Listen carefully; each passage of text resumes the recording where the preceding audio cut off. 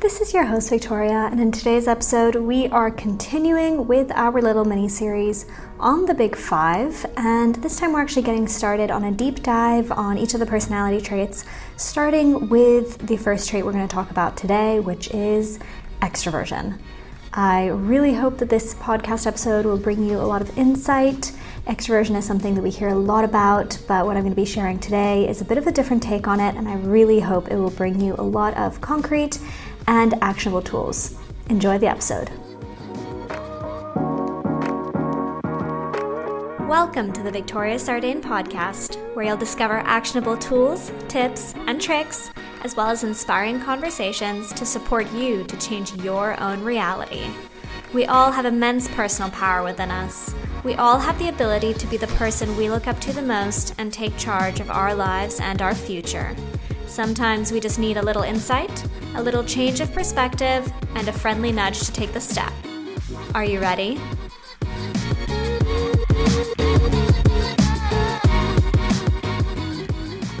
Hi everybody, I hope you are all well. Lovely to see you here on a Monday and start the new week together.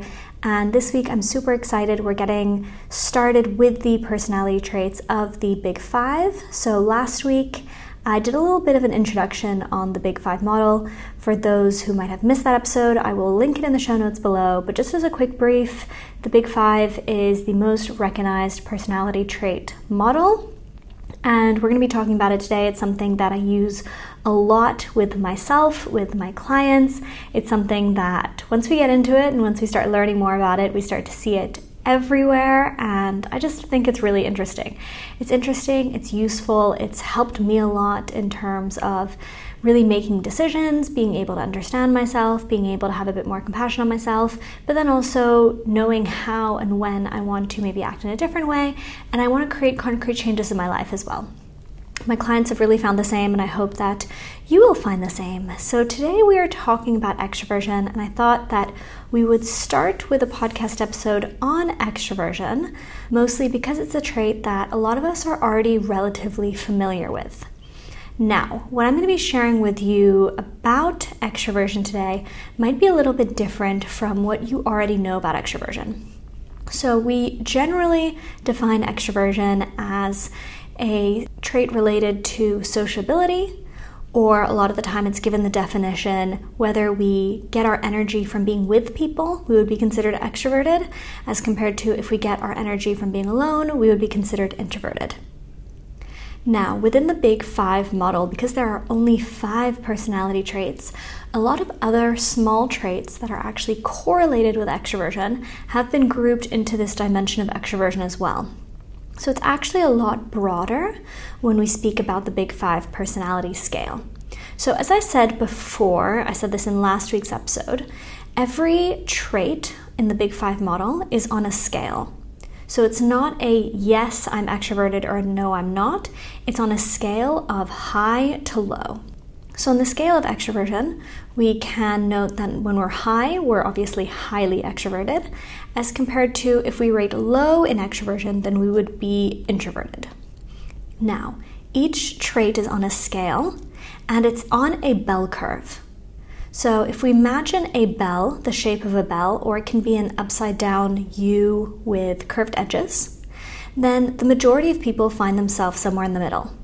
There are, of course, outliers that reside more on the edges of extroversion, but the majority and the bulk of people will really find themselves somewhere in the middle. But knowing if we're in the middle but a little bit more towards the high end or towards the low end, those are all things that can be really helpful and really useful for us. So I thought I would draw a bit of a picture for us all, and I'll give you some characteristics of what it looks like to be high on the scale of extroversion versus what it looks like to be low on the scale of extroversion. So if we rate high on the scale of extroversion, then we are the kind of person who likes to take charge. We are considered to have a strong personality. We make friends easily.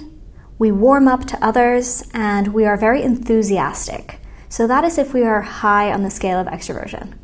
If we are low on the scale of extroversion, so towards introversion, then we are reserved.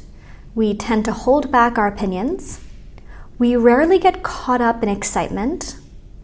we don't show our feelings when we're happy, and we are hard to get to know, so we reveal little about ourselves. So others might find that they struggle to really get to know us, or we might be aware of the fact that others don't warm up to us incredibly fast. So those are some of the characteristics if we find ourselves being high on extroversion versus low. Now, there are 6 facets of extroversion. So 6 actual traits that are being measured when it comes to extroversion. So I will list them here for you. In each of these traits, if we score high in the trait, then we are scoring higher in extroversion. If we score low, then that is accumulating our score to being lower in extroversion. So the first facet is friendliness. The second one is gregariousness. So gregariousness is kind of like the classical definition that we hear of extroversion. So gregariousness really means that we're fond of social company, that we really like being in big groups, that we really like being around people. So that would be gregariousness. Activity level is another facet of extroversion that we don't necessarily always associate with extroversion, but if we're the kind of person who likes to be moving around a lot, who likes to have a busy life, who likes to have their days jam-packed, then we're more likely to be high in extroversion. Cheerfulness is another facet of extroversion, excitement seeking, and assertiveness. So assertiveness is another one that we don't necessarily correlate with extroversion, but it is a big element of extroversion. Are we able to assert ourselves in a group? Now, extroversion is an interesting one because it's one of the traits which is very easily identifiable. So it's actually a trait that we can guess with a high degree of accuracy. So I can present to you a group of people. After spending a little bit of time with them, you'd be able to guess pretty accurately which are the ones that are going to score more high in extroversion versus low in extroversion. This is even something that we can guess, not by necessarily speaking with somebody, but simply by watching them act, watching them be. So certain things that we can actually notice are someone who laughs a lot or smiles a lot is someone who's going to be higher in extroversion. Someone who has a very fast-paced life is someone who's higher in extroversion. And someone who likes high levels of stimulation as well.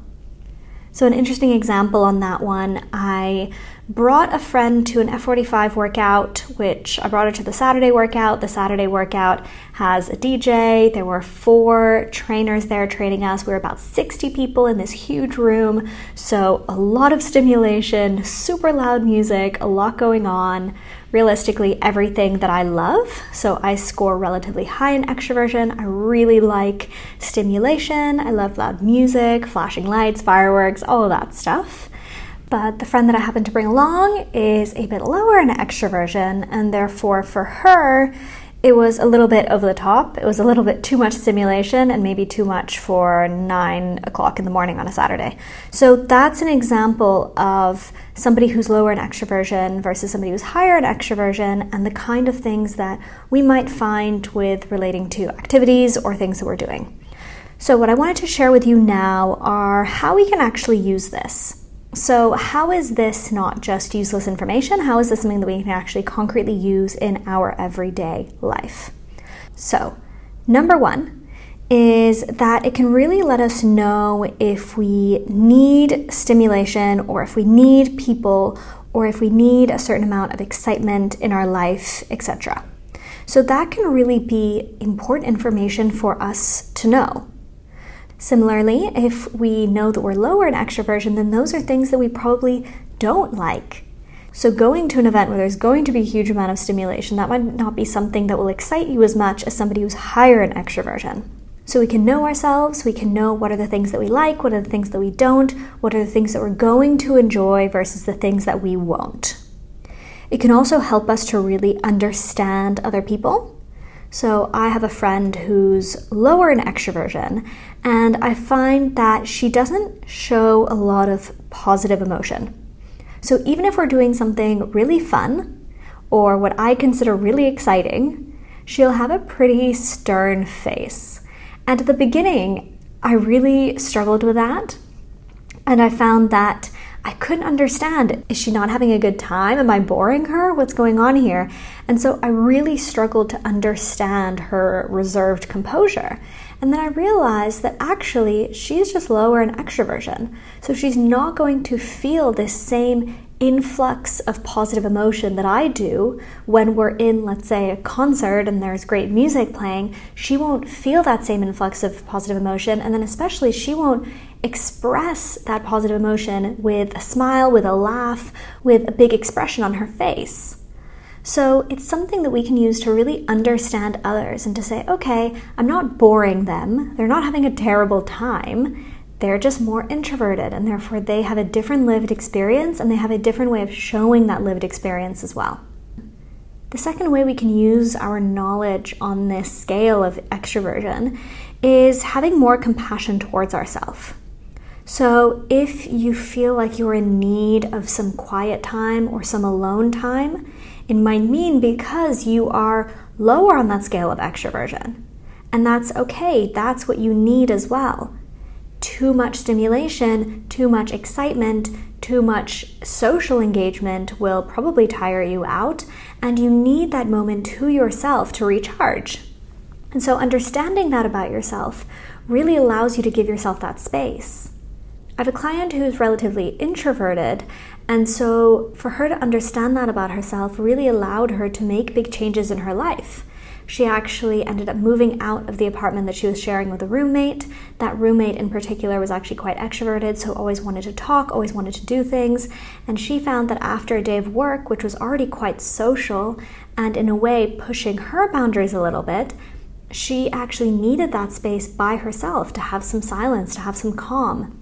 And so she ended up making that big change in her living situation, which had a huge impact on how she felt during the day, how rested she felt, how much energy she had to give in scenarios where she had to have this social engagement, etc. Similarly, on the other side of the scale, we can understand why we have this potential need for excitement and stimulation. So I had a client who found herself coming back from living abroad, where in that life there was a lot of excitement and stimulation all the time. Coming back then home where she was from, she found that she was constantly seeking this excitement and stimulation. And initially her reaction was, am I just chasing something? Why am I always chasing some kind of thrill or some kind of excitement?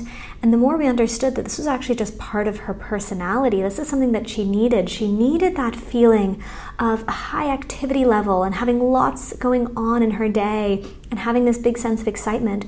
Those were all things that she actually needed in order to feel fulfilled and satisfied and whole in some certain ways.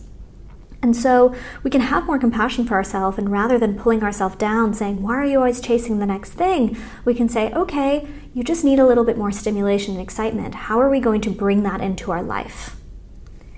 The third way in which we can actually use this is we can understand when it is that we need to create change.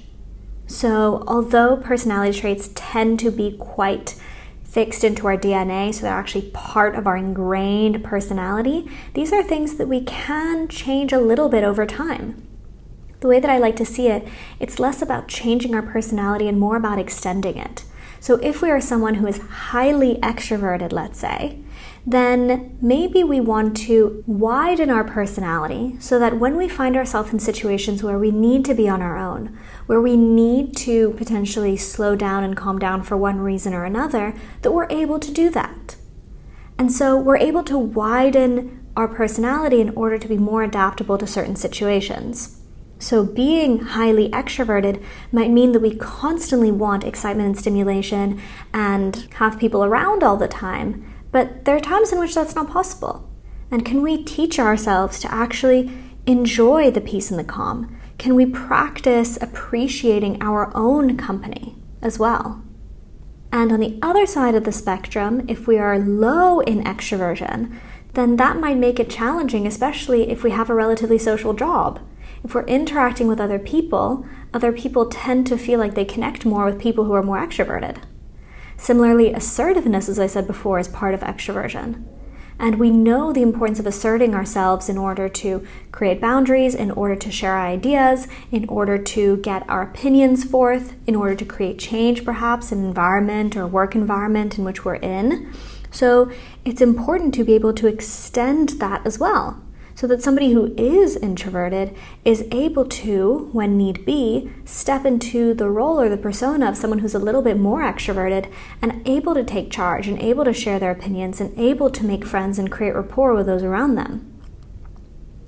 One way that we can do this is by actually creating a persona. So I have an entire podcast episode on the concept of creating a persona, which I will link in the show notes below. But one of my clients, actually the client I mentioned previously, who is more introverted and therefore moved to a new apartment, with her, we actually created a persona, a work persona, and that work persona is a lot more extroverted and is able to assert herself and share her opinions and contribute to conversations and meetings and is able to stand up boldly. And those are all things that are necessary in her realm of work. So these are all things that we can practice and with time extend our scope of personality so that we are able to adapt to a certain situation. So that is all on extroversion in this episode. I hope that it was interesting. I hope that it's given you a few nuggets, a few things to think about. I really encourage you to start by asking the question, where would you gauge yourself on this scale? I will link in the show notes below a personality test that you can take if you want to have a better idea. I will mention, though, that the free tests are relatively accurate, but not fully accurate. So just take that into consideration. I'll also link a paid test in case you're willing to spend I don't know how much it is, but something to do the test. It's a test that I've paid to take myself, and I've actually bought for my brother and my boyfriend and some friends, because this is something that I find really interesting, and personally I like having the really accurate results. But there are also free tests online that you can take that can start to give you an idea, but in total honesty, when it comes to extroversion, as I said before, it is a trait which is very easily identifiable. So others will be able to notice it within yourself, you'll be able to notice it within yourself, and hopefully with the description that I gave on what it is to be high in extroversion versus low in extroversion, that has actually already given you a pretty good idea of where you might stand. I would love to hear your thoughts. Feel free to share them with me if you have any questions, if you're unsure of where you stand. This is also something that I do with my clients. So during our one-on-one journey, I actually bring them through an entire personality analysis where we not only go through the big five, but we go through every 6 facet within each of the traits and really understand not only where they stand, but how this might have impacted their life in the past, how this might impact their life in the future, what are things that they want to do, what are things that we can concretely work on to extend that personality in order to allow them to be more adaptable to situations. All that being said, next week we are talking about neuroticism, which is another personality trait in the Big Five. I'm super excited to go through it with you. So I will see you next week, and in the meantime, have a lovely day.